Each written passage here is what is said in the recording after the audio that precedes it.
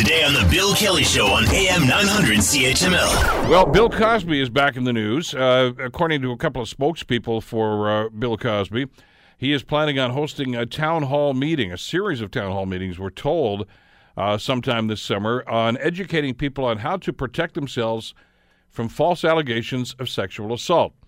This comes hot on the heels, of course, of the trial that just ended a couple of days ago with a hung jury.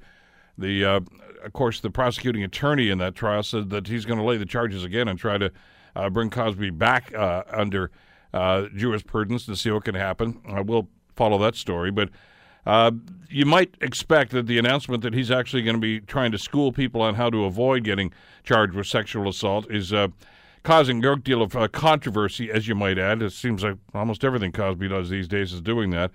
Joining us to talk about this is Lenore Lukasik-Foss, who is the director of SASHA, that's the Sexual Assault Center here in Hamilton.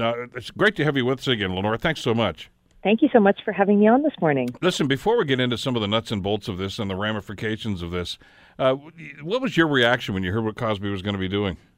Honestly, Bill, I thought it was fake news. I thought it was a joke piece, like a satire. I am not lying.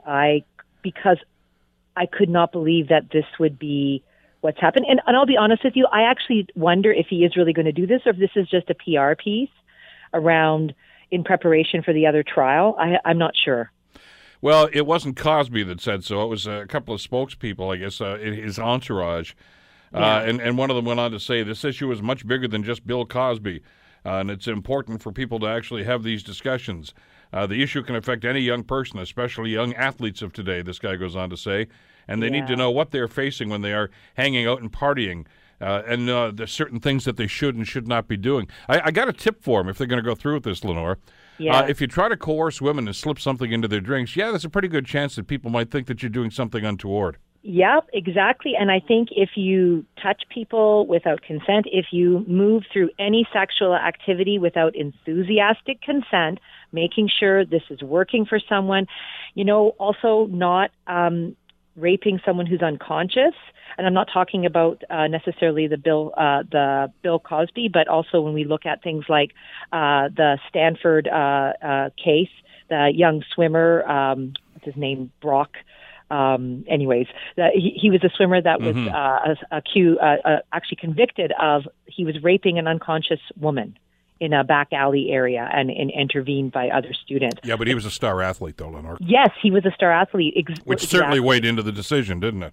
Yeah, for sure, because he did not get much jail time. And certainly we see this as a similar move that Bill Cosby's doing, because he actually did the same thing, where after he was getting out of jail, he's talking about he's going to go around and talk about how young people can engage in, like, quote unquote safe partying, like somehow drinking causes sexual assault. No, drinking does not cause sexual assault. This behavior we certainly know that rapists use alcohol and other drugs, pills, blue pills, to get compliance from victims, to get what they want from the person. So this is seems to be a new tactic we're seeing now. And we talk about how, people say, women say they were sexually assaulted to get attention and to get money and fame. Well, what is this? These are perpetrators who are using their positions and now saying that we have a problem of false reporting, which is actually not true. So, and police will tell you this.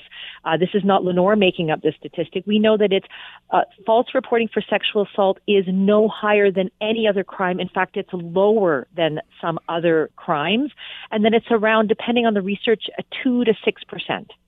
So this is not the problem. The problem is not false reports of sexual assault. The problem is rampant sexual assault that's happening. And it's not Lenore making this up. These are all like statistics that you can check out. Want to hear more? Download the podcast on iTunes or Google Play and listen to The Bill Kelly Show weekdays from 9 to noon on AM 900 CHML.